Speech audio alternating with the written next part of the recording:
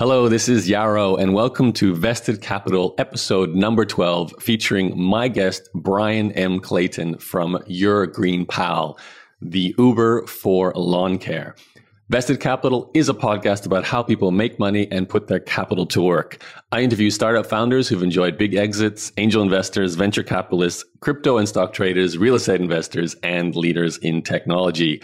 In today's episode, we're going to hear the story of how Bryan and his co-founders started Your Green Pal, or just greenpal.com, the domain name they finally got after a decade of being in business.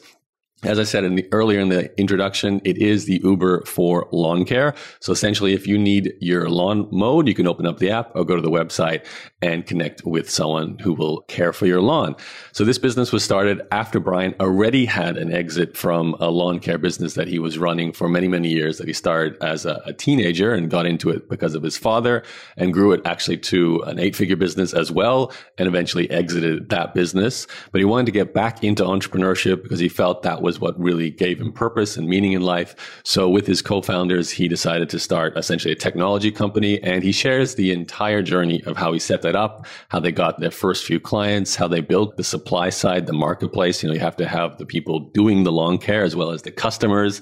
He really emphasizes how hard the first 5 years of the journey was, and then talks a little bit about, what worked to grow and scale this company to the point where it's a $20 million a year revenue business and consistently growing. No venture capital. It's 100% bootstrapped. So an amazing story, great success story. And I think you'll really enjoy this interview, especially if you want to get some advice from someone who's had 2 successful companies, 1 successful exit, very likely another exit at some point in the future. Although, as Bryan said, he's not in a hurry to sell Green Pal at the moment. I also asked Bryan about what he's done with the money he's gained from his first exit, and of course, what he's continued to reinvest his funds. He is a property investor, so you can hear his strategy around that and how that connected with starting a second company. He actually locked away his money so that he wouldn't risk it in the second company. And consequently, he basically went through the grind. Once again, there was no advantages. They started from scratch, used their credit cards as their initial capital source to begin with. So great story. I think you'll love it. Before I begin that interview, just a reminder, if you have not yet subscribed to Vested Capital, you can do so with any of your podcast apps. Just hit the follow or the subscribe or the plus button, and you can get every episode as I release them. Also, if you think this episode will be useful for any of your friends or family member, maybe they're getting into technology business for the first time, or any entrepreneur really who's starting a company for the first time, I think Bryan will be super motivational. So share the episode. You can actually do that by just telling them to go to Vested Capital, episode number 12. Find that in any of the apps. You can also use my name, Yaro, and you should find Vested Capital that way. Or just go to yaro.blog and then look for the podcast tab, and you will find all the episodes there. Okay, that's it for me. Let's begin this interview with Bryan. Hi, Bryan. Thanks for joining me today. Hey, Yarrow. Great to be here. Thanks for having me on. Yeah, so I'm excited to hear a lot more about Your Green Pal. I was just asking you off the recording what numbers we can share with it. So do you want to give us the overview of actually what it is too, just in case it's not obvious from the t-shirt you're wearing of what Your Green Pal does? So Green Pal is an 9-year overnight success. In a sentence, it's the Uber for lawn care. So if you're a homeowner, you need to get your grass cut rather than calling around on Craigslist or Yelp or Facebook. You just download Green Pal and you'll get hooked up with a great lawn mowing service in less than a couple of minutes. Get quotes, hire them, pay them, and then book them for the whole season right on the app. If you're a lawn care service, it's the best way to run your lawn mowing business on top of our technology. Everything from getting new customers to getting paid to getting scheduled. It's kind of like an operating system for your little landscaping service. So like I said, we've been at it for 8 years. Started off really humbly. The first 3-4 years of getting the marketplace were really, really tough. We were just in one city, Nashville, Tennessee, where my co-founders and I live. And then little by little, we started to figure out how to make the product work predictably and seamlessly, and rolled it out to every major city in the United States. And so now here we are 8 years in, a few 100,000 people using the app, doing over $20 million a year in revenue, and bootstrapped. I self-funded the business off of its own revenues the whole way. So that's kind of rare in the tech startup world, particularly local marketplaces, but it's the path we chose. And it's one of the reasons why we're still standing. There's kind of a graveyard of similar businesses that didn't make it, that raised a bunch of money. And so, it's just one of those things. We had a good idea, we stuck with it, and we've worked our butts off, and now we've got a good profitable business that's growing. So many questions, but first thing I've got to ask is when you're coming to Canada, because I'm in Montreal and I could not find a lawnmower. I ended up buying one myself to do the job. So you guys coming to Canada or not? Yeah, Canada's happening. So Okay. one of the barriers to international expansion is that we focus on organic search as our main channel. So we get customers two ways. One is just through organic Google search, and the other is word of mouth. We don't do any paid channels. And you would think it'd be relatively straightforward to just expand across that imaginary line between the two of us, but it's actually really difficult, almost to the degree of starting from scratch.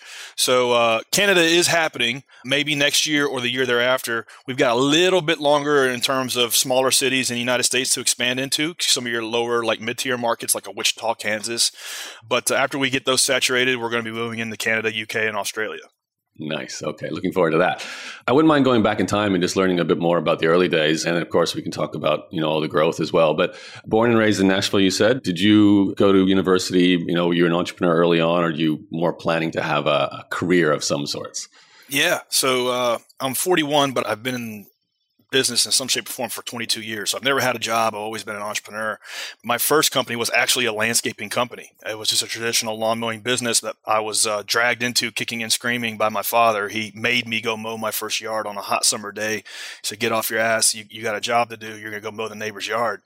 Luckily, he did that because something about I made $20 and that just stuck with me and I never looked back. I started passing out flyers all over the neighborhood, got my first 15 or 20 customers and just kept growing that little lawn mowing business year over year in high school and then through college. And I went to business school at a state school in Tennessee.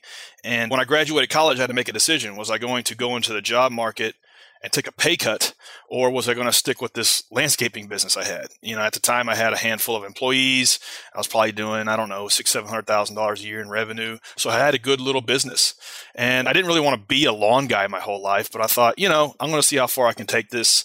I had kind of had a chip on my shoulder. At that time, I was only 23 or 4 years old. And I just wanted to build the biggest, most profitable landscaping company in the state of Tennessee and set it out to do that, made a business plan, built a good team around me and learned a lot about business, over a 15-year period of time.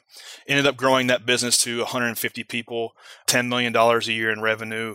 And then in 2013, that company was acquired by one of the largest landscaping companies in the United States. And so growing that business just from me and a push mower to me and 150 people, 90 trucks going out every day, I learned a lot about how to get a business going and how to be a decent manager, decent leader, and what it meant to grow and operate a business of that size. Do you mind talking about the acquisition of that? Why did you decide to sell? Yeah, ideally, when you want to sell a company, you work like a 3 or 4 or 5 year exit plan. You lay out a plan that you execute against to get the company sold. I did not do that. I really didn't have any plans of selling the business. I thought I was going to run it for my entire life because it was profitable, it was growing. But one thing I started to learn about myself was that if you're doing business right, if you're growing a business the right way, you as the founder should evolve every 3 or 4 years. You should grow into a completely different person. You should be able to look backwards and not even be the same person you were. And that was the case for me, 15 years of running that company. And I enjoyed that. I enjoyed that aspect of it. It really kind of was the forcing function of my life to cause me to level up, to cause me to grow, to cause me to be challenged by new things. And I kind of hit a plateau once I hit about the $8 million a year mark. And I kind of hit a plateau where the business was no longer like giving me that. And I didn't know it at the time, but I was no longer fulfilled by it. It was no longer my purpose. And once that started to set in, I was no longer having fun. And so that's when the notion of, okay, maybe I should explore selling this business and explore an exit, which then and now is not something that's common in the landscaping business. Maybe one of these companies gets bought every year in the country. And at the time, and still to this day, it was the largest acquisition in my market, in my industry. So it was not like an easy, straightforward thing to do, but I thought, okay, I'm gonna see if I can pull this off. And so from the time that I had that notion to the time that I actually was able to get the business sold was over 2 years. And so I did a lot of the things, a lot of the reverse engineering in terms of doing the things that you do to get a business ready to sell, creating the systems, the processes, the accounting that big companies look for. And ideally, you do that proactively, which, I didn't. But, I was able to get it done. I was able to get it bought. And one big reason why was because the business was debt free. I had grown that business completely debt free. And so when I was able to sell it, I had a clean balance sheet. So that was one of the attractive things about it. Now, correct me if I'm wrong, but if you did one of the largest deals in your space, you must have had more than enough money to retire for the rest of your life at that point. You do seem like the kind of guy who likes a challenge and wants to keep growing, just by the way you described yourself before. But to make the decision to kind of get back into the same space again, there's a lot of, I would have thought maybe you wanted to do something in a completely different industry or take some time off to travel since you were doing this when you were young. But was there a gap in between before you started your Green Pal? Like, how did the transition happen? Yeah, it's a really good question. And it is one that I went through. So when I sold the business, I was able to retire and not have to work anymore, which was nice. Like Forrest Gump says, one less thing. It was very much that. And I thought, okay, what now? I took some time off. I did do some traveling, and I started to realize that there was something missing, that my business is the thing that lends purpose to my life. It's the thing that makes my life interesting. And that was gone. And so I thought, okay, it's not that I love starting businesses from scratch. I actually hate doing that. Like the first 3 or 4 years of starting a business from zero sucks. It's one of the hardest things you can do with your life. And so it's not like I'm wired to love that, but I am wired to love the progress, the winning, the seeing like something that was just an idea be brought to life is a lot of fun. And I had this idea, for Green Pal because I had spent 15 years in the industry. I saw how inefficient it ran, how difficult it was for homeowners to get hooked up with a good lawn mowing service. And then on the other side, like these lawn care services come and go in as many reasons because they don't know how to run a business. They don't have access to systems. They don't know how to implement systems. They work hard, but they don't know how to run a company. And so I thought if I could build like a business in a box for them and then create a way for homeowners to kind of hire them off the shelf, so to speak, that could work. And so here we are a decade later. The idea is pretty much the same as it was that we had back then. It almost has changed none. But the execution and bringing that idea to life has meandered and taken on many changes along the way. And so I had this burning idea, this thing that I thought I could make happen. And I thought, okay, I'm just going to go for it. And it was almost like naivete as an asset. I didn't know what I didn't know. I didn't know how hard it was going to be. And that was good because I never would have done any of it if I had known how difficult and challenging it was going to be. And one thing I under-indexed on was there's a big difference between starting a traditional company like what I had, trying to build a landscaping company, construction company, a restaurant, whatever. There's a big gap between that and inventing a brand new product from scratch that doesn't yet exist. Like those are two very different things. And I didn't really understand that until I got into the trenches of building Green Pal, and my co-founders and I were just beating our heads against the wall. I was like, why is this thing not working? And we started to really understand that, no, this doesn't exist. You're kind of on the outer edge of what people are doing. You're creating new experiences. You're trying to change human behavior. And so we really just tried to learn from the best, read as many books as we could, go to as many conferences as we could, like read as many blog posts, listen to as many podcasts as we could to understand, like, how do you build a company from scratch? How do you invent a new product from scratch? And just little by little, just through trial and error, doing hundreds and hundreds of things over and over again, learning from mistakes, we were able to build a product that people wanted to use. And so for me, I'm glad I did it because here I am a decade later. I'm a completely different person. And, my co-founders and I had to teach ourselves how to code, how to do product design, user psychology, distribution, all of these skills and things and talents that we've accumulated over the last decade, we wouldn't have, had we not had this project, had we not had this company that required us to do it. So I'm grateful for that. And I think if you can look at business in that way and see it as like, this is like the thing that's going to cause me to level up in life. And it's the thing that's going to like make my life story interesting. If you can look at it that way, it can help solve a lot of the slog and a lot of the grind. Yeah, that's a great point. It's not just about the money. In your case, you already had the big financial result. So you were doing this about finding a meaning again with a new business. I'd love to talk about the early days, though. You were talking there about learning to code, lots of study about just startup technology businesses. But in terms of entering this space, because obviously you're, Uber for lawn care, immediately you think app. So how did you guys create the MVP, the minimum viable first version that you would actually go out to the world and say, here's our app? And then also, because it is a two-sided marketplace, just having the app is not enough. You need to have the supply side, the lawnmower provider. So how did you do that from, day one, early days as well?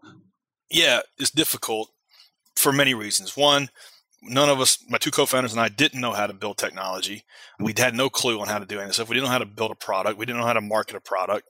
We didn't know how to architect a marketplace. And so we just had to get in there and start figuring it out. And so one of the things we did, which was a mistake, but which was kind of our ticket price into the game, we pulled our money together.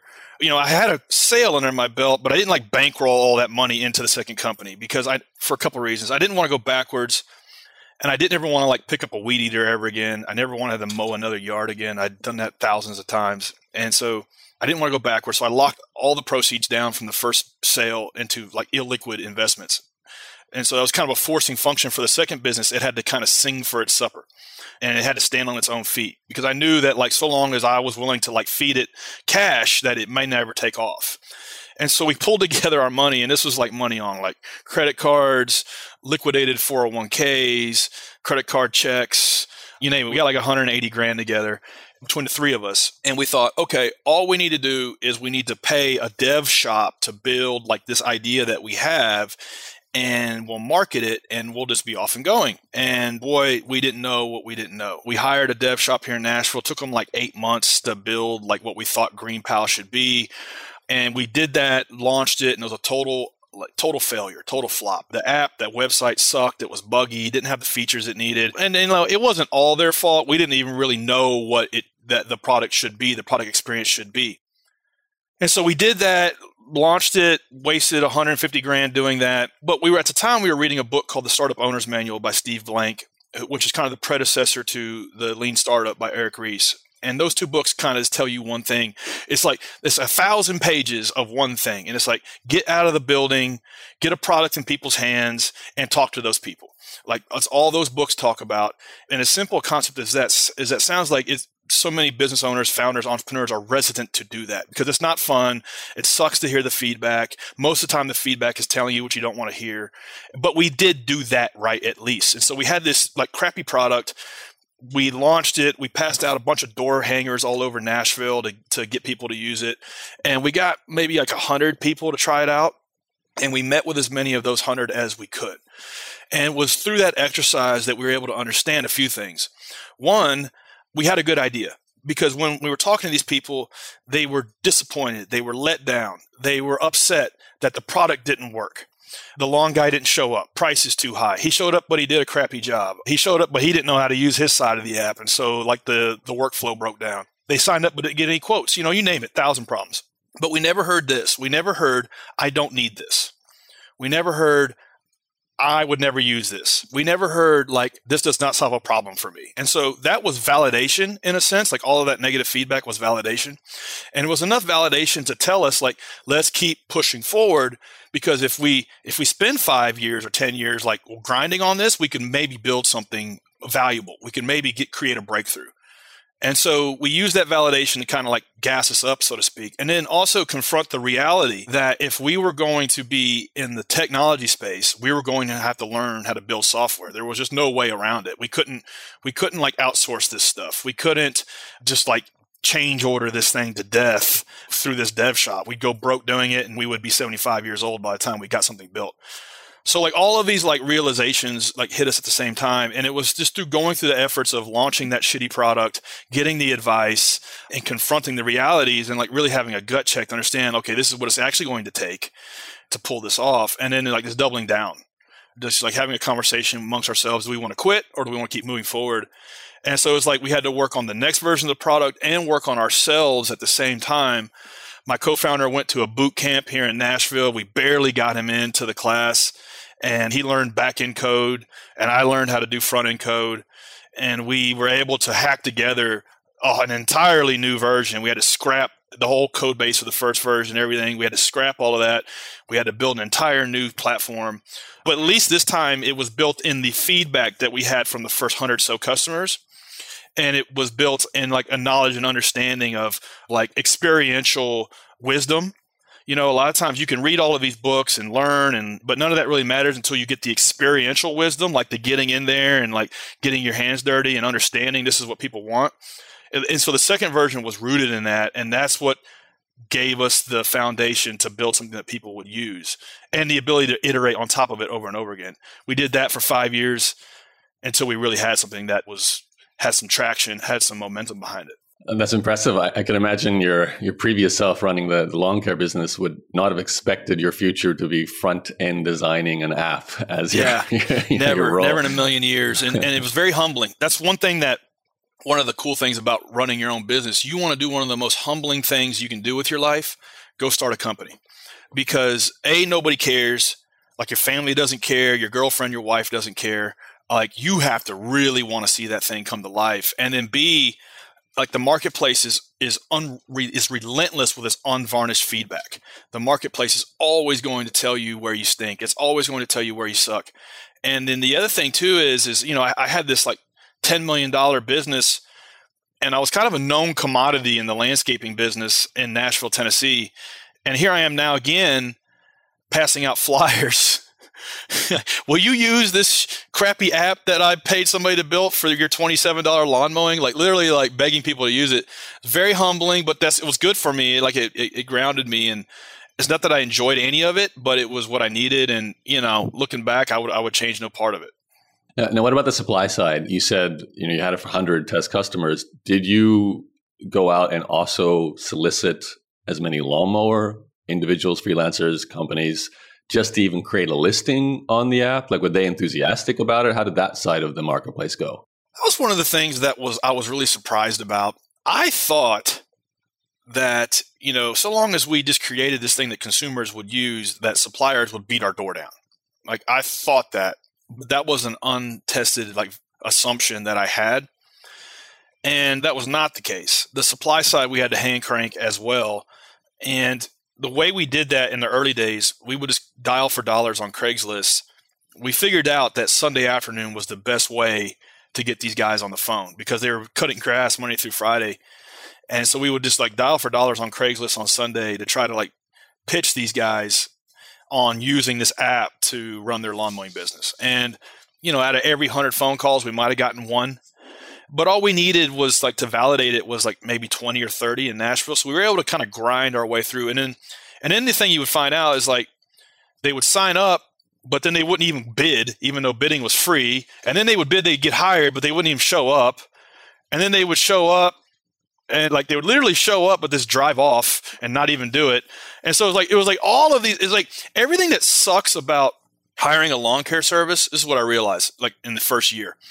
Everything that sucks about hiring a lawn care service and keeping them coming was now our problem as the marketplace. All of those, there was no magical technology that we could just build that would solve. Every one of those problems became our problem. And so we had to solve them just by figuring out the root cause of each and every issue that could break down between downloading the app and getting a nicely mowed lawn. And this took a long time to figure that out. So in the early days, we hand cranked the supply base. And then the way I was able to kind of keep them bought in was I would offer free coaching to them, because they knew me. If you were in the lawn mowing business, you knew who I was, because I ran the biggest company in Nashville, or maybe top 3 in terms of sales revenue in Nashville. So you knew who I was, and I was the only guy who had ever sold one. So if you were mowing lawns in Nashville, you knew who Bryan Clayton was. And so when I called you, you're like, is this really you? I can't believe it. And so I was like, yeah, I got this new app, and I'll tell you what, if you would use it for a year, I will meet with you once a month, and I'll give you an hour of free coaching on how to grow your lawn mowing business. Done. Deal. And so that's how we got the first 30, 40 vendors to use it and keep using it. And so then we could focus on the consumer side. How do we perfect that experience, make it predictable, consistent, and seamless? And then 2 years later, come back to the supplier side and fix all of their problems. So it's kind of like this ping pong of solving for the wants and needs on both sides of the transaction. And if you're self-funded, you go through this stuff slow. If you've raised a bunch of capital, $50 million, $100 million, you can put teams on this stuff. And if you're a smooth operator, you can pull it off. If you've done it before, I had never done it before. And so a lot of times you see these huge overnight successes, and what you don't realize is that founding team or that founder had already crashed and burned 2 or 3 other things. And now he was rolling in all those mistakes and the wisdom into this thing that did work. I didn't have that. So I didn't want to crash and burn. This was my one good idea. So our strategy was just to go slow and low and do it sustainably, because I knew nobody was going to pull the rug out from under us. So, I mean, I can see the connection between coaching the hungry lawn care people who want to replicate your success. Doesn't scale if it's you doing the coaching, obviously. Like, you can only do so many of those 1 hour a week sessions before it becomes unmanageable. That does lead me to a question about business model. I'm curious here, was Uber around when you started this? Or like, because you must have thought, okay, you pay the going rate to the lawnmower company or individual. There's a profit margin for you guys, whatever that is per job, and then you pass that on to the client. So were you experimenting with that to make it work? And then, of course, I want to ask you about scale, but let's talk about business model first. Yeah. So nowadays, here we are, 2021. There's a lot of like collective wisdom around marketplaces, how they tick, how to architect them.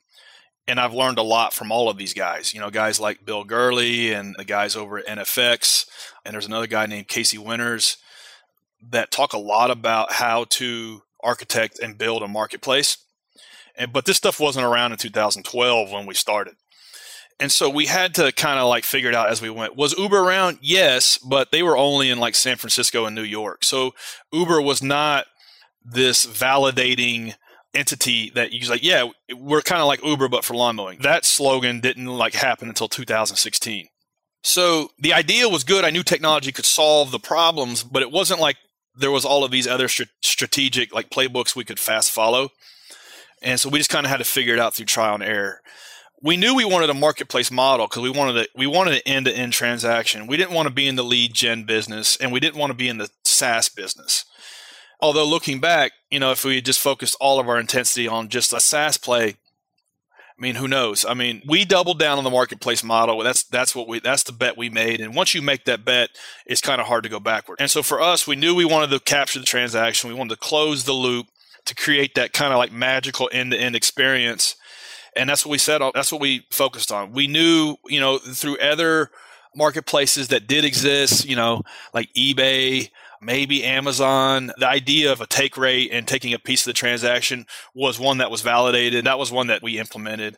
And that's still our biggest revenue model. We take a sliding percentage of the transaction, depending on how much volume the service provider is doing through the platform. The more they do, that rate goes down. And so we did that. And that was the only way we made money back then. It's the only way we make money today. Here we are a decade in, we're starting to experiment with other ways to make money without taking value out of the marketplace. So things like fintech, things like premium placement within the marketplace. Like we're talking with equipment manufacturers like John Deere could sell equipment through the platform. So interesting ways to monetize the activity happening on the platform without like robbing value from the people participating in it. Yeah, that's interesting. It must be fun for you guys to think about those new alternatives now that you have a marketplace, because that's the hard part, right? Building the audience. Before we talk about maybe what you're doing now, how did you scale? So you're America-wide now, so that's massive. Maybe you could go door to door in every single major city with those flyers, but I doubt you did that. So how did you scale? No, we learned real quick. I got bit by a dog 2 times. And after the second dog bite, I realized that flyers was not a scalable user acquisition strategy, that we had to figure out something else. But it was what we had to do at the time. It's like starting one of these things is like a video game. And you work through every single level of the game. And level 1 for us was get 100 customers. I don't care how you have to do it. Go get 100 customers. We'll go pass out a bunch of door hangers. Once you get through level 1, now level 2 presents its own set of challenges, its own goals, its own objectives, its own final boss. And so that's what we had to do then. Now, if people listening to this, okay, so the key is pass out door hangers. No, the key is do whatever it takes to get through that level of the game and then get on to the next level. So once we started getting a little bit of traction, a little bit of liquidity, enough validation from users and understanding what the hell it is we were trying to do, we then began to okay, we got to figure out what channels are we going to experiment in. And we were demand side constrained. We knew if we could get more homeowners to use it, that we could then take care of the supply side. And so we focus on the demand side, and we experimented with Facebook ads, Google AdWords, radio, print, TV. We used what little money we had to experiment in these channels. And the only thing that we found that would give us lasting ROI was just investing in Google organic search. I type in lawn mowing service, Kansas City, Missouri, we need to be in the top 3. And so how do you do that? And then, as complex as everything as it relates to building a product that people want to use, building a marketplace, self-funding the thing, like all of those things are complex. Google organic search is just as complex as all of those things in its own right. And we started to understand that, wow, this is a bet the company decision. We're going to have to, and whatever the output, whatever the GDP of this business is, like half of it is going to go into figuring out how to compete in Google organic search. But we had enough validation just through testing to understand that this was a good channel to bet on. This was a good channel that we could lean into and spend 5 years, investing in. And we did that. And, to this day, that's how we get half of our users. The other half come through word of mouth. And I'm glad that we did that because a lot of times I read an article once that something like 75% of all venture money goes right back to 3 places: Google, Facebook, and Amazon.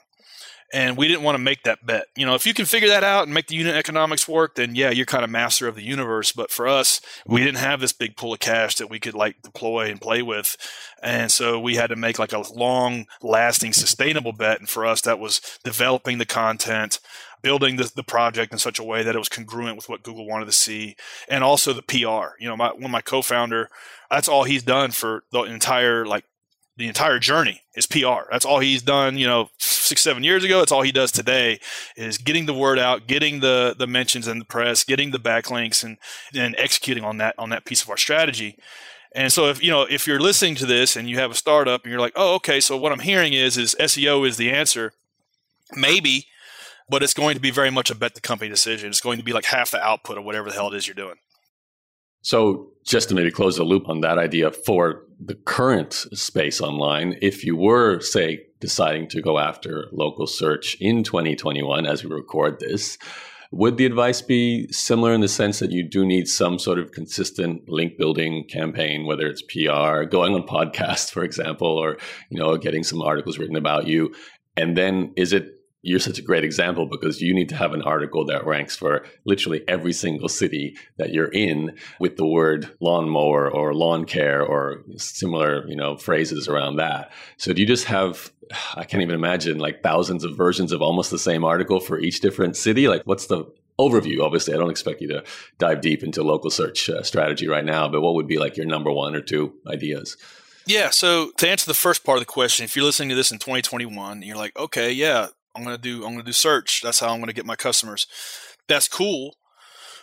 But it's going to be a year before you start getting any kind of traction. So let that be known, maybe even 2 years. And so that's kind of the ramp up. The other thing is, start small, go after the keywords. If you're a local marketplace, if you're looking for local queries, focus on one city and get it to work in one city and then figure out what worked there and then go from one city to the next. And it's going to take a long, long, long time. So long as you are willing and sufficiently motivated to grind that out, then yeah, go for it. The other thing in terms of the actual execution, for us, it's not like we're respinning the same article for every city. It's what we do is we take the top 10 performing vendors in every city and we interview them. And we talk to them. We talk to them about their business, what they do differently, where they went to high school, how long they lived in the community, what they like about the community, what they love about the landscaping business. And we write the best content around their business. And then we put that on our landing page along with statistics about how much does it cost to get your grass cut in Wichita, Kansas? How often should you seed? How often should you fertilize? How often are people getting it done weekly or every 2 weeks? All of this data around what our platform generates, we surface that to homeowners. So it's interesting. It's unique content that you can't find anywhere else. And so if you're searching for a lawn care service in Wichita, this is one of your options that you can look at. And guess what? You can hire these folks off the shelf right here from this page. So that's our strategy. That's on-page SEO. So really you can take SEO and delineate it into almost 3 categories. There's on-page, there's the technical side of it, which is the site fast? What does the architecture of the site look like? What's the internal linking of the site look like? Is it discoverable by Google? All of these things. And then the other thing is off-page SEO, which is what sites are pointing to this site. And so every link that goes to the site is kind of like a vote. And so for us, my co-founder has been on TV 100 times in the last 2 years. And every time he's on, the Fox affiliate in Burlington, Vermont, or the ABC affiliate in Boca Raton, Florida, there's a link that points back. And so that link is kind of like a vote. And so Google understands the web in this fashion, understands that, okay, these sites that garner more links are more predominant, more authoritative, more trustworthy. Therefore, we're going to show them over these sites that don't have any links because nobody gives a shit about those. And so that's SEO 20 years ago, and it's still SEO today. Links matter. Some people will tell you they don't, but they do. And so that's how we execute. That's what we've done for 10 years. And as you can see, it's like, wow, that sounds like a lot. It is. That's like, if you're going to do this, it's very much like a bet the company decision. Yeah. Your co-founder he's probably not tired of it, but I can imagine going on these TV shows 100 times and talking about cutting grass over and over again. You're excited about your company, but we poke fun of him because like he's the George Clooney in that movie Up in the Air. He has been on, like, not last year because of COVID, before that, he's been on he's been to so many cities and on so many flights, and he loves the Holiday Inn Express because it's got like a pancake machine and it makes free pancakes. And so we kind of make fun of him about that. Until you love the pancakes that come out of the Holiday Inn Express pancake machine, don't try to execute a local SEO strategy because you're going to have to love that machine. Okay, that's really what it's going to boil down to. You're going to have to get on the road and reach out to local media in all of these cities if you want to play this game. Okay. Now we know what to look for in a co-founder as well. You need front end, back end, and the pancake guy. And grind. That's right. That's right. You need a hacker, a hustler, and somebody who loves pancakes. That's really all you need to start a business. So you just laid out a fairly effective long-term strategy for growth. Is that what's pretty much taken you from those 5 years of what you said, like slow, really building a platform, making the product experience amazing, getting those 100 customers, the suppliers, but now to get to 20 million a year in revenue? Is everything sort of scaled comfortably? Have there been any kind of inflection points from something that happened that, you didn't expect? You look at every chart, every hockey stick moment, like we have never seen that. Like it has been a slow progression. However you want to look at it, traffic, revenue, transactions, whatever metric you want to look at, has just been like what Jim Collins calls a 20-mile march. And it has been a 20-mile march for us from day one. There has never been like a breakout moment. Oh, we did this, and then we were just off and going. And I would dare say, like, most of the time that's the case for most businesses. I mean, yeah, if you raise a bunch of capital and you can really put it to work the right way, you can hit that moment, like that hockey stick moment. But for us, no, that's not been the case. We're doing 20 million a year. We're growing 30, 40, 50%. For us, it's going to be doing much of the same things that are already working and then moving into other countries and then figuring out other revenue models and using that money to make more money. A lot of times as a founder, as a CEO, the hat you wear is capital allocator. And really all you're doing is you're making money. And then you're figuring out, okay, where do I put this money to work? Do I put it on a better PR strategy? Do I put it on hiring a new dev, a new CTO? Do I think that's a better move? Do I put it on hiring a new SEO lead or a new content creator or a new designer? Like, where do I make my bets? And so for me, like, that's kind of my job. And so as we unlock a couple other revenue streams, using that money to make more money is what I have to do. And as a founder, really, you're going to make, if you're making 2 good decisions a day, you're doing good. And that's what I strive to do. You just described my life, I think, with my co-founder. We have a call every 2 weeks and we basically decide how to spend money and what part do we want to test next. So you nailed it there. Last sort of 13 or so minutes here, Bryan, I'd love to ask a little bit about, the future, but also this show is called Vested Capital, and you've already had an exit, and you said you put your money into some very illiquid investments, so you couldn't risk it with this new startup. And obviously, this new startup is now doing incredibly well. I don't know whether you're taking dividends from it, or you guys are reinvesting everything back in growth, or there's an exit strategy with GreenPal. Would you mind talking a little bit about that? Is there an exit strategy for GreenPal? And also, I'd love to know personally, what is your capital investment strategy as an individual, for yourself, your family, and so on? Yeah, so sold the first company, retired. So, okay, quick story. The guy who bought my business owned probably 30 others like it. And so he was head of this big group that bought little businesses like mine and rolled them up. This dude was probably worth $150 million. And so I'm talking to this guy, and the closing sale of that company was very contentious. There was a lot of retrading back and forth, and we almost didn't get the deal done. And so I almost hated this guy. But I'm sitting down with him face to face in my office. He's like, "Hey, congratulations. We got the deal done. I didn't think we were going to get it done, but it's awesome. And I'm looking forward to having you on our team for the next few months to help us, shepherd this thing. And I just want to give you a little bit of advice. Congratulations. You are now a millionaire. And the best advice I can give you is that it's a lot easier to make $1 million than it is to keep $1 million." And that just hit me really hard because I had almost killed myself getting to that point and, building that business and getting the business sold. That really stuck with me. And it was almost kind of like gave me a degree of paranoia that I was going to screw this up, that I was going to make some bad investments. And so I locked everything down, predominantly in real estate. I bought a ton of single family homes. And as it turned out, it worked out well because we're talking 2012 and I was able to buy for 30 cents on the dollar. And so I bought a ton of single family homes and just turned them over to a management company that handled them for me. And that's how, I have paid my bills for a decade and how I can pay my bills for the rest of my life. Do I live a private jet lifestyle? No. But if I want to go travel for 6 months, I can. And so having that pressure relieved from me enabled me to start and build GreenPal the way I wanted to. Because I wasn't pressured to make short-term bets and to have to make short-term motivated decisions. I can make long-term decisions because I knew I didn't have to sell this business anytime soon, and I didn't have to depend on it to go to the grocery store that week. So that's how I started the game. And that's a really good way to start, a company where you're swinging for the fences, which is kind of what we're doing with GreenPal. And I coach a lot of entrepreneurs and business owners on this kind of idea of, yeah, you want to start this 10, 20, 50 million, $100 million business, but let's get a single under your belt. Let's get $1 million business and maybe even get it sold, or maybe let's get 200 or 300 grand put away and then do this big thing. It's not a popular bit of advice that I give, but I do give it. And that's kind of what I did. I got a single under my belt, maybe a double. And so when I started GreenPal, I wanted to hit a home run. And so now here we are. The first 5 years really sucked running this business. I'm not going to sugarcoat it. But here we are 10 years in or 9 years in. We're profitable. We pay ourselves a good salary. We don't work as hard as we used to. I might put in 30, 40 hours a week now, whereas in the first 5 years, it was 7 days a week, 100-hour weeks.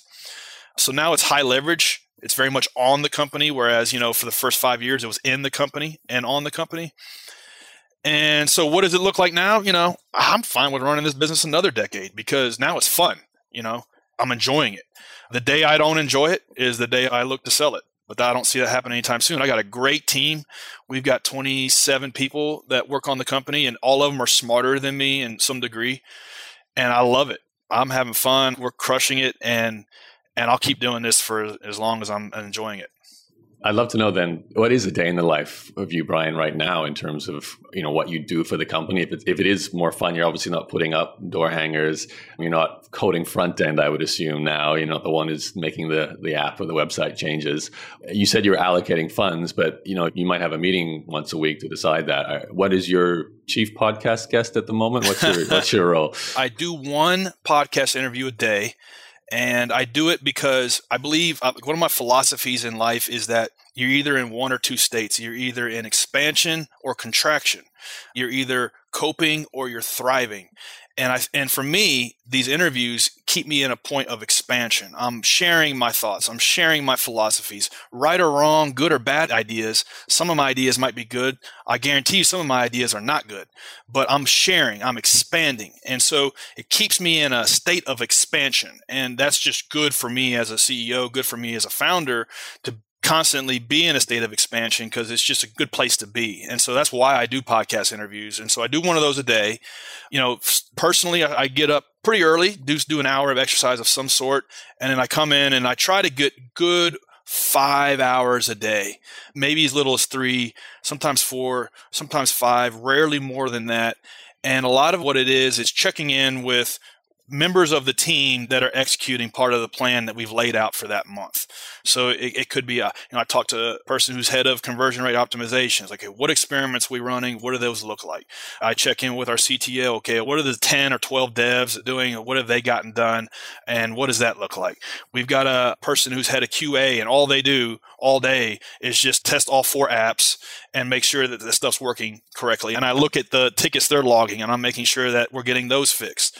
And then I also do at least an hour, sometimes 2 hours a day of customer support, personally, because I don't want there to ever be like a loss of understanding of what it is we suck at, where we're pissing off our users, what we need to be focusing on. A lot of times as you build a company, a gap exists between customer logic and company logic. And so the customer is seeing it from one angle and the founder is seeing it from another angle. If you do an hour of support every day, it closes that gap. And so where you're almost like never at a loss for what you need to be working on. And so that's how I keep that gap closed and keep us focused. It's almost like free R&D. So checking in with probably 10 or 12 of my leads, whether it be data, SEO, conversion rate optimization, our devs, our designer, our content team, they're all executing. And if they're not, where's the log jam? Are they waiting on somebody else? What do you need? Let me get you what you need. And then rinse and repeat. Do that every day. And I do that 5 or 6 days a week. And there's some days I might do 5 hours, or some days I may only do an hour. I also travel a lot. I travel 4, 5, 6 months out of the year. So I kind of run this business from anywhere in the world. And I don't want anybody listening to this to hear, oh, so you mean that you can start like a marketplace and then just spend the whole world traveling, spend the whole time traveling? No, you can't. Put in a good 6, 7 years and then you can do that. Because the first 5 years, it was me and my co-founders locked in an office with no windows for 6 and 7 days a week to get this thing going. Yeah, I think you've turned off anyone now from the first 5 years. They all want to do the travel part, but not the hard work at the start. Yeah. My advice is don't do it. And if you hear that advice and you don't listen to it, you still want to do it, well, okay, that's great. It's but step one, don't do it. If you still want to do it, then this is what's going to be like. Do it. Yeah. Okay. Great advice, I think. Bryan, what websites? I know obviously you're greenpal.com. I don't know if you guys have got greenpal.com yet. Hey, check it out. Check it out. We just bought greenpal.com. So if you go to, after 8 years of operating without it, we just bought it literally 3 days ago. So we celebrated that. So yeah, you go to greenpal.com. When you link to it, link to yourgreenpal.com because we haven't executed on the SEO changeover. But yeah, or you can download Greenpal in the App Store or Play Store. Get hooked up with a great lawn mowing service in less than a minute. Awesome. Okay. Greenpal.com. That must be very satisfying getting that domain name very after satisfying. That time. Yeah. Congratulations. Well, keep up the good work. Obviously, Bryan will keep tabs on this because I feel like although you don't want to sell now, there might be at one point a very, very big exit in your future. So it might be nice to get you on the show to talk about how that went down. And maybe then you'll be flying on the private jets. Hey, there you go. I guarantee you, if that happens, I'll come back on and tell you how it went down. Okay. Thanks. Well, I appreciate your time and keep up the good work. Awesome. Thanks for having me on the show. Well, there you go. I hope you enjoyed that interview with Bryan and you're feeling extra motivated to start your own business. You have to be based on the number of times Bryan was talking about how hard those first 5 years were, the early stages of a new company. And I'll wrap up the episode by mentioning my company, inboxdone.com. It was actually quite interesting to hear Bryan talk about what his role with his co-founders are. Ultimately, he calls it a resource allocation role, how to spend your money and your time. I mentioned my co-founder and I, we often have discussions like that. Where do we want to invest our energy and our time in terms of growing our company? And I think that ties in very much to what we do. So we provide email management services for you, for entrepreneurs or busy professionals who have too much email. And if you're finding yourself allocating a lot of time to clearing your inbox, replying to messages, treating your email like a to-do list for your life, that may not be the best allocation of your attention, your time, and your energy. And you should learn to delegate and outsource to specialists for tasks like that. So we can provide you with a dedicated inbox manager or 2 or 3 to step in and manage and reply to all those messages for you, leaving you with only the absolutely critical messages that might be decisions you have to make or people you have to maintain relationships with. But we take you out of the loop completely with all the tasks that really don't need you to be part of. So all that kind of how do I find this information or passing on an email from one person to another person in your team, from a query to the IT department, to the bookkeeper. Those are processes you don't necessarily need to be a part of. So we'll take you out of those. We'll reply to the messages. We'll update the software or the people in your team. And then you just deal with what is the 5 or maybe 2% of emails that do need your attention. So inboxdone.com is where you can go to hire us, and we will take over managing any of your inboxes. It can be email, can be your help desk, can be your social media inboxes, direct messages with Twitter, LinkedIn, Facebook, Instagram, and so on. We are here to help pretty much with any kind of messaging issue. We can build a system to manage it and reply to those messages for you. That's inboxdone.com. Head there, learn about the service, and then book a discovery call. Okay, thanks again for listening to this episode of Vested Capital. You can get all the episodes at my blog, yaro.blog. Just look for the podcast tab or subscribe. Spotify, Amazon, Apple, iTunes, TuneIn, Stitcher, SoundCloud. I'm everywhere. You can find Vested Capital, and even on Audible. If you're an ebook listener, it's available there under the podcast area of Audible. Okay, that's it for me. My name is Yaro, and I'll speak to you on the next episode.